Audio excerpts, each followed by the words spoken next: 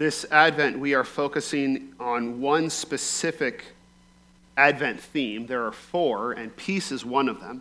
But we're going to be focusing all season on the theme of peace. And if you weren't here last week when we introduced this series, we talked about this very odd thing that happened at the first Christmas when angels appeared to shepherds and told them, in effect, as of today, there is glory to God in heaven, and as of today, there is peace on earth. And we talked about how odd it is for the angels to have said 2,000 years ago that now there is peace on earth, considering the most violent centuries in human history were ahead of it. Considering how much the wheels would come off human society in the future. And yet, peace has been here all along these past 2,000 years. How is that possible? What we talked about last week is the fact that peace came into the world because we know that God finishes what he starts. And we looked at the story of Simeon, who saw Jesus at 8 days old and found himself at peace because he saw the baby, and seeing any one glimpse of God's plan guaranteed for him that the whole plan would be accomplished. And so just seeing the baby was enough to know that the crucifixion, he didn't know the details of God's plan, but for him it was as good as knowing the crucifixion would happen, the resurrection would happen, the second coming would happen. That one glimpse. And we call that ability to believe in the entirety of God's plan from one glimpse, we call that faith.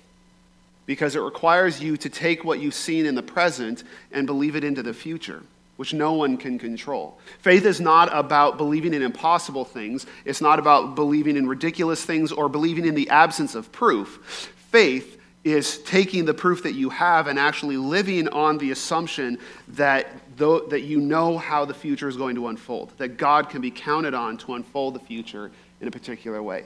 And it's through faith that the peace that we know Jesus will bring in the end can be present for us today. Both in the fact that we can feel at peace because we know how things are going to end, and also because we can bring peace into the world by living out the way we know the world is going to end. I can make peace in my neighborhood because I don't have to be afraid of how the world is going to end. I don't have to be afraid of how my life is going to end. I can actually live out the peace of God. Today, we are going to look at the next story in the Gospel of Luke in which someone encounters Jesus and goes away at peace. And in this case, the person who encounters Jesus, the reason why they don't have peace, their most pressing reason is because of guilt. And we talked last week about the promises of God about the Messiah, one of them being that he would address the guilt of Israel. So today, we are going to talk about how Jesus brings peace to the guilty. Raise your hand if you're one of them. No, you don't need to. We know we're all guilty. But for some of us, that feeling of guilt is, we all have a different experience with that, and we have a different experience in different seasons of our lives. But it's something that we need to deal with. And so I'm going to read for us the story of Jesus and the woman who's become known as the Sinful Woman, because we aren't given her name. This is in Luke chapter 7, beginning in verse 36. Then one of the Pharisees invited Jesus to eat with him. He entered the Pharisee's house and reclined at the table. And a woman in the town who was a sinner found out that Jesus was reclining at the table in the Pharisee's house. She brought an alabaster jar of perfume and stood behind him at his feet, weeping, and began to wash his feet with her tears. She wiped his feet with her hair, kissing them and anointing them with the perfume.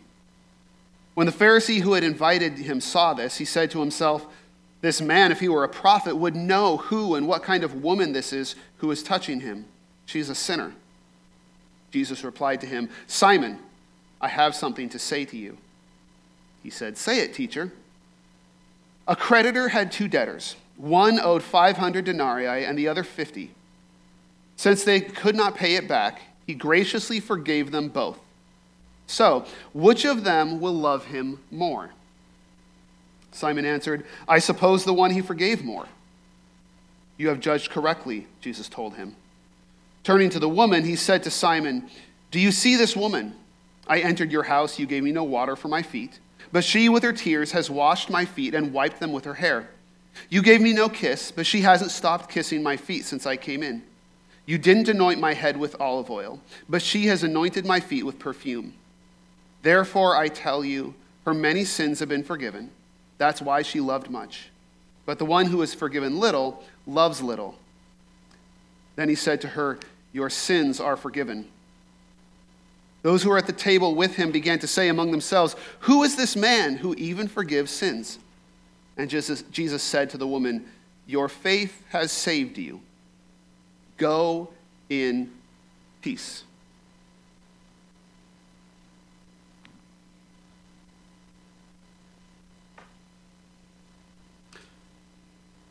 There's a puzzle at the heart of this story, and it's different for us today than the puzzle was for the original people in the story. The original puzzle for Simon was, why would Jesus let this sinful woman blubber all over him? That's the puzzle. That's the strange thing about Jesus' behavior. A few things have changed in the last 2,000 years. And I think that our culture has a different puzzle when we look at that story. For us, it's not shocking or it doesn't challenge his integrity to that a sinful woman, a woman with a bad reputation, would cry in him and he would allow that. We value the idea of associating with people who are struggling. That wouldn't ostracize you in our culture necessarily. What's stranger for us in our culture is the fact that she is blubbering over him in the first place. Because all that's happened for this woman is that a rabbi who has no connection to her personally, no involvement in her life and in her sins, has told her she's forgiven. That if you read through the story, that must have happened prior to this event, right? He forgave her and she came back to say thank you. And the strange thing for us is the fact that that would be such a profound experience that would cause her to weep over him. Can you imagine someone doing that today?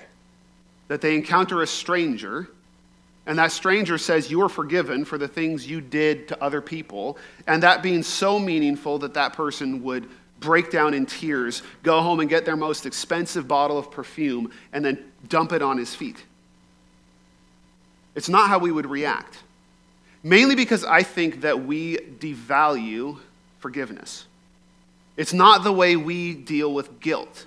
In our culture in which we emphasize subjectivity and the idea that each person has to find their own truth and their own journey, we tend to address guilt by saying that you need to forgive yourself. You need to be at peace with your past. You need to move on. You need to accept it. You need to be at psychological peace with your past. So maybe a really good therapist who helped her to forgive herself she might weep over them. But the idea that a person could grant forgiveness and it would cause this emotional reaction is very strange for us. So the puzzle for us is, why did she weep? What is different about the way she understood guilt and forgiveness from us in our culture today that would have such a profound effect on her? That's what I want to dig into today. The first thing that we recognize from her reaction is that this woman knew that she needed forgiveness in order to be whole again. This is not necessarily something that our culture would agree with, that you need forgiveness in order to be whole again. We would say that you need to accept yourself, other people need to accept you, you need to move on from your past in order to be whole. But forgiveness is not really something that you need. We might say that you need to forgive other people for your own psychological well-being. But for her, she knew that she needed forgiveness in order to be whole. And the reason for that is because she understood, as her culture understood better than we do, that all sin causes damage, no matter how understandable or excusable it is. That's actually what makes it sin.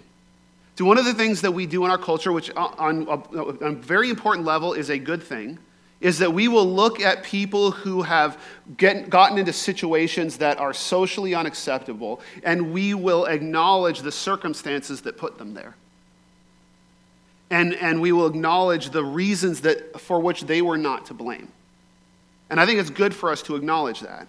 So let's look at the example of this woman. We don't know exactly. It just tells us that she was sinful, but considering the way Simon reacts, it's relatively certain that she is an adulterer, probably a prostitute. There's probably money involved. That's her sin, and that's her reputation. And we can talk about the reasons why that happens, the reasons why a person ends up in that profession. We can talk about the fact that in a patriarchal society, women have very few options for making money, and if they end up on their own, they have to choose from very difficult options, most of which are not socially acceptable. We can talk about the kinds of abuses that can lay behind those decisions and the understandable stories that get people into those hard situations. My wife and I just recently watched Les Mis, and that's kind of what that play is, or that musical is about. It's about how the reasons why people get into difficult positions like that. And you feel sympathetic for them all the way through. And it's good and right that we should recognize that. And yet, that doesn't change the fact that sin causes damage. Probably the quickest way to get into that mentality in this case is, instead of imagining yourself, well, we should do both. Imagine yourself in the position of a woman who found herself with no other options but this, or felt that way at least. Now, imagine yourself as the wife of one of her clients. Does it seem like a victimless, innocent thing from that perspective? The fact is that when we take sexual behavior out of what God designed it for, it's disruptive. It's disruptive to our existing relationships. It's disruptive to our ability to form healthy relationships in the future. And it's disruptive to both parties. So that because of the situation in which this woman has found herself, her ability to connect with others has been damaged. The people she has, her clients, their ability to relate with people properly has been damaged. Their relationships with their spouses has been damaged. There's a lot of damage that has come out of this, and that is not changed by the fact that we can come up with reasons why she is not to blame for being in that situation. The fact is that sin causes damage, and that's why God calls it sin. God isn't petty. He tells us not to do certain things because they are destructive. And so this woman is aware of this. We don't know what kind of mental processes she went through to try and make sense of where she was at that before she met Jesus, the excuses that she might have made. One thing is, she was probably not like the woman from Les Mis. She was probably a higher, on the higher end. She had more money. She was probably wealthy in this regard. She has a really expensive bottle of perfume. She might have come up with all these different excuses and reasons and explanations, but deep down, when you see the amount of relief that flooded out of her because she was forgiven, it was because those excuses did not fully satisfy the guilt that she was feeling. Most likely because she was aware of the damage that was done to herself and to others. And this is where our culture's approach to sin, to guilt, is insufficient. Because the fact is that we cannot find peace without addressing the damage that is caused by sin. It's not enough to say, well, there were good reasons at the time. That doesn't do anything for the client's wife. Right? It doesn't do anything for the people who are afflicted by our sin. And sometimes we abuse the gospel by, I've seen on YouTube like clips of people at the dock getting their, people in court getting their sentencing and saying, well, don't sentence me too much because Jesus has forgiven me. Like, that's an abuse of the idea, right? Because there's still damage that has been caused. And so she clearly in her heart knows that there is something that has to be addressed, that cannot be addressed simply by forgetting, by moving on, with therapy, with any kind of the mental tricks that we use to make ourselves feel better about the things that we've done. There's still destruction in the world. So that's the first thing that she was aware of. The second thing that she must have believed was she knew that Jesus had the power to forgive. Otherwise, she wouldn't have reacted to Jesus giving her forgiveness. Right? So the fact that she reacted so strongly means she knew she needed forgiveness, and she believed that Jesus could forgive her. Which is interesting because Jesus was not directly affected by her sin. Right? Jesus was not a party to her sin where she owed him an apology because she didn't cut him off in traffic or do something to him. This is a traveling rabbi who makes some pretty big claims about himself, but he's not involved in any of the situations for which she's seeking forgiveness. But the thing is that the reason why we are often so plagued with guilt, and to a certain extent should be, is because the effects of sin are too great for any human being to undo.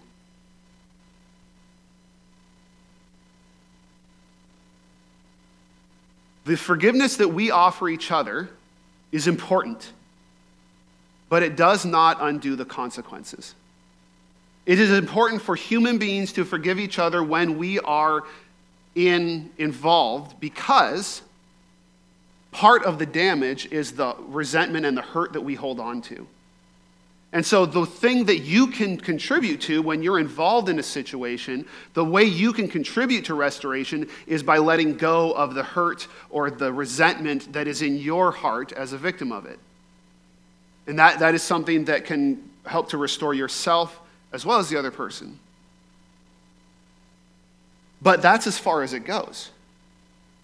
That doesn't change the damage that's been done.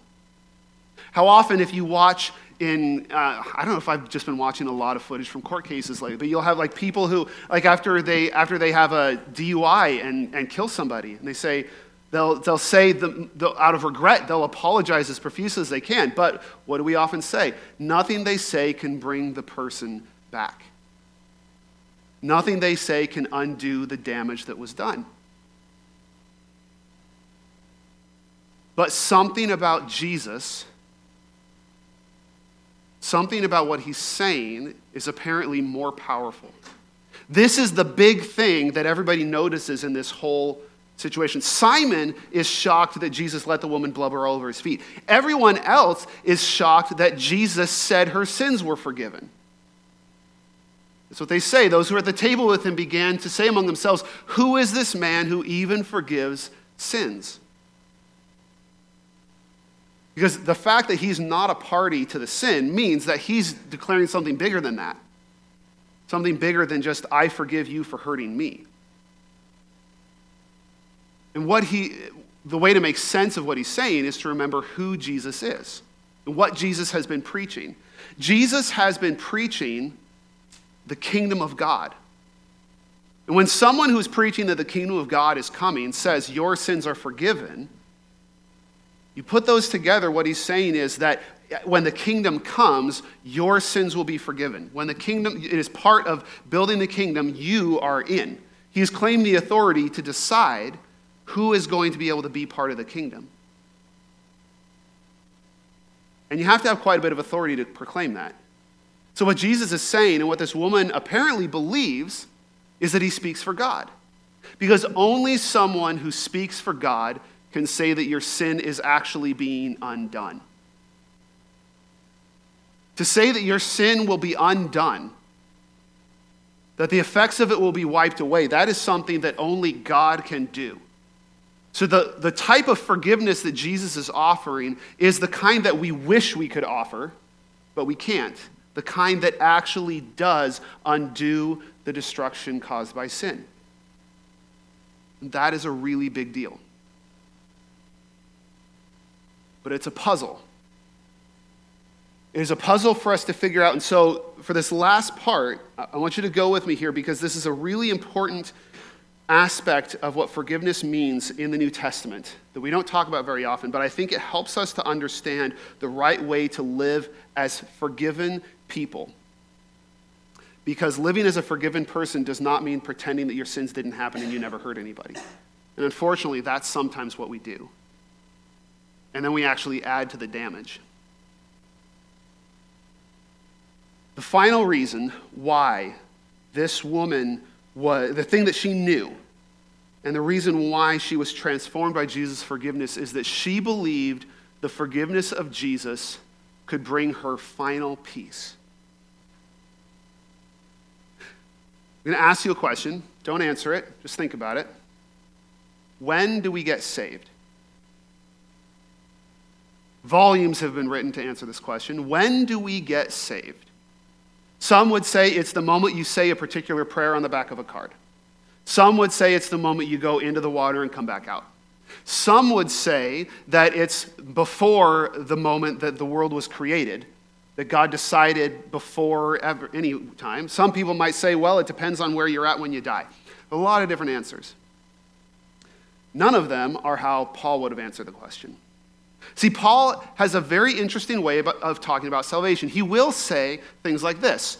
When the kindness of God, our Savior, and his love for mankind appeared, he saved us. Past tense. It is by grace you have been saved. Past tense. Now, in this hope we were saved. Past tense. But he will also talk about salvation this way. The gospel is the power of God to us who are being saved.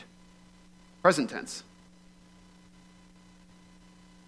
Here again in 1 Corinthians 15, he talks about how you are being saved. Present tense. And 2 Corinthians, those who are being saved. Present tense. And finally, Romans 5. How much more then, since we have been justified by his blood, will we be saved through him from wrath? Future tense. Whatever happens, conduct yourselves in a manner worthy of the gospel of Christ. This is a sign to them that they will be destroyed, but that you will be saved. Future tense. If anyone's work is burned up, he will experience loss, but he himself will be saved, but only as through fire. Future tense. And actually, if you do a study, it's almost exactly even, but when Paul mentions salvation, it's almost exactly evenly distributed between past tense, present tense, and future tense. Why does he talk about salvation that way? Well, actually, this verse that we're on right here is the best clue to the puzzle.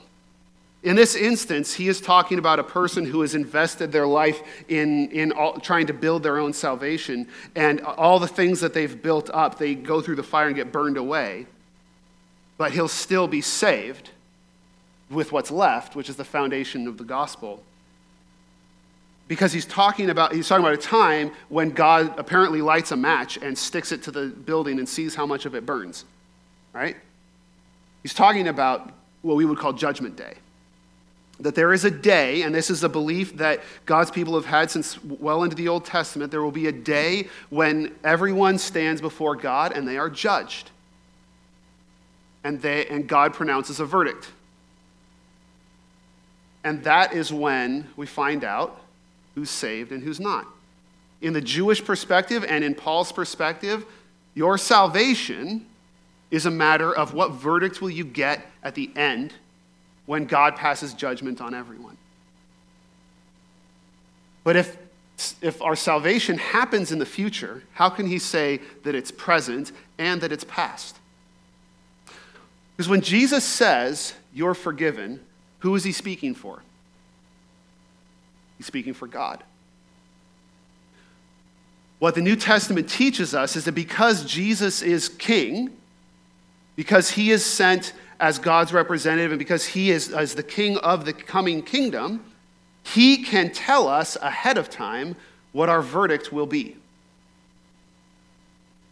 So when Jesus tells her, you are forgiven, he is telling her the verdict that she is going to receive at the end. And because she believes him, because she has faith in him, she's taking that as presently true. And because God doesn't change over time, because God is outside of time, it is true.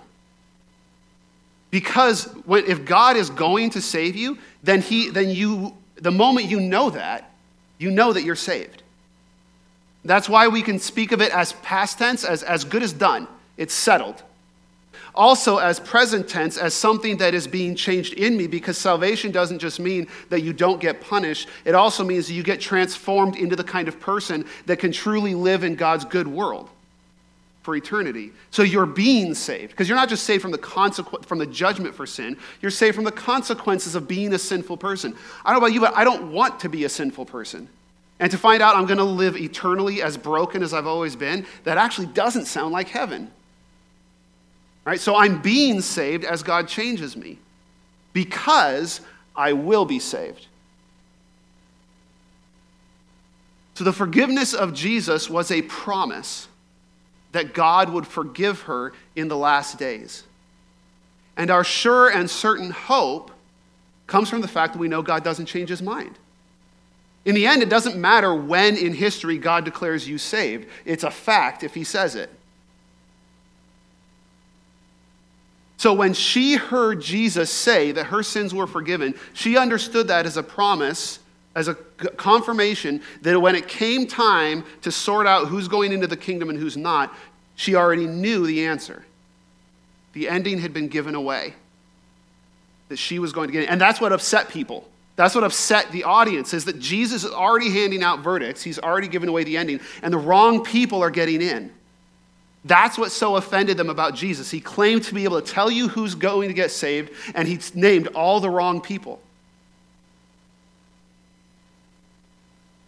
But for her, the reason why that was so important, that this person, this rabbi, was forgiving her, was because she knew that this person who speaks for God, she probably didn't yet grasp that he also was God, though this person who spoke for God could tell her that she's being forgiven, and that the effects of her sin will be undone.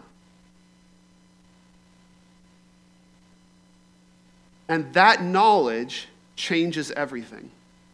Because by trusting in his forgiveness, she could live in the knowledge that the effects of her sin would be undone. See, here's the thing. Jesus did not wipe away the consequences of her sin the moment he forgave her, right? This is what we want. We want to be able, and some people will claim this. Hey, I've been forgiven, and so it's as if my sin never happened, and you shouldn't expect me to do anything to address it. It's over. We can't talk about it anymore. You have to forgive me and pretend like I never hurt you because Jesus forgave me. Jesus does forgive us, but he does not wipe away the consequences of what we've done in that moment. And so, for instance, the fact that she is being, that Simon is looking down on her is one of the continuing effects of her sin. I mean, he's wrong to do it, but it is still one of the effects of the life she's been living, right? And she is going to continue to experience the effects of that. She's still not going to be able to meet the eyes of the wives of her clients in the street, right? It's not like they're going to let go of that immediately. Like that, those things are still happening. But she knows that one day, all the damage that has been done to her and all the damage that she has done to others will be wiped away. That God will undo all of it. And that's what gives us the ability to continue on living in a world where we still have to deal with the consequences of our sin. It doesn't mean that you pretend like it never happened. It doesn't mean that you don't owe anything to the people that you hurt, but it means that you know that your sin will eventually be wiped away and it doesn't actually define you anymore. Imagine this. Let's say you murder somebody. Maybe there's extenuating circumstances, so you get a sentence that means you're going to get out of prison before you die. When you come out, you're still a murderer. The person you killed is still dead. People are still going to treat you as a murderer. Even if you've been forgiven, there will still be effects, there will still be amends to be made, there will still be disruption in this world. And you would be wrong to live as if you'd never killed anybody. You would be wrong to brush off the hurt of the family that you irreparably, at least in this life, harmed. But you also know that you're not always going to be a murderer. That damage will be undone by Jesus. And that means that in eternity, you will no longer be defined by that. And so you can live this life dealing with what your sin says, with the effects that your sin has had, without despair, knowing that someone else will undo it all. That's how we can live up to the burden of sin. We can live hopefully without just denying that our actions hurt other people, because that's what our society does now. We move forward we deal with our guilt by just pretending that what we did doesn't matter, or that other people shouldn't be upset by what we did. We just deny the damage. But the forgiveness of Jesus Christ allows us to face a world in which we have caused damage, be able to deal with that damage, but deal with it in hope, knowing that one day it will be undone. By the way, this is also how we find the strength to forgive. By that very same faith. Because people will hurt us in ways that we are certain can never be undone. If you've been hurt by someone and it had deep psychological it deeply formed you. Like if something happened when you were a kid, right? Like siblings have the amazing ability to cause long-lasting damage in each other, right? Because you have your porcupines at your most formative phase, right? And I am always going to struggle with rushing through dinner because I'm used to dinner being a competition with my older brothers, right? That is lifelong damage that they did to me. And yet, if we believe that Jesus Christ's forgiveness actually means that he's going to make all things new, then I not only know that the things I've done to others will not eternally define me, but the things they've done to me will not eternally define me. And that's how we can forgive the things that people have done to us that may have very dire consequences, that may have really deeply hurt us. And notice, it's not because of something they have done. Because sometimes we think we're waiting for the other person to make it right, and then we'll forgive them. Well, we already know that human beings can't really make it right. Not in the things that really matter, the damage that's really done. We can't undo that. We can air out the problem, we can let go of burdens and things, but we can't actually undo that. So waiting for the other person to make it right is never going to happen. But living in faith that Jesus will make it right in the ways that really matter, that's what can give us the strength to forgive now. It also helps us to understand why it's important to forgive. Because we know that the eternal world we will live in is one in which all things have been made new. It will make no sense to harbor those burdens, to harbor those grudges in that eternal world. Which isn't to say that forgiveness is just a switch you can flip now, so just go out and forgive everybody. But it is to say that if we understand the world that we're going to live in, the reality that is going to persist forever, then we will begin to see how it's possible to let go, to forgive the things that damage us in the here and now, without minimizing their importance. Because we're looking forward to that day, that world we will live in when all burdens will be taken away, when all sins will be forgiven. We want to live in that world, right? And being a Christian means that we use our faith in the world to come to help us live and be that world now. So if we want to live in a world where everything can be forgiven, then when we need to be people now who can forgive everything, which is a hard journey. Also, one last point on this to remember is that forgiving does not mean ignoring and forgetting the consequences of sin. One of the ways churches have gotten this wrong is we've said, okay, you're supposed to forgive each other and now pretend like the thing never happened, and we'll send people back into destructive patterns in their lives that are just going to get repeated.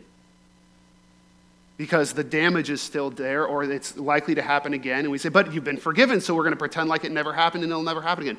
That's not what forgiveness means. Because our ultimate hope is that Jesus will set all things right. But we begin in this world to live out the reality that Jesus is creating, where sin can be forgiven and burdens can be released.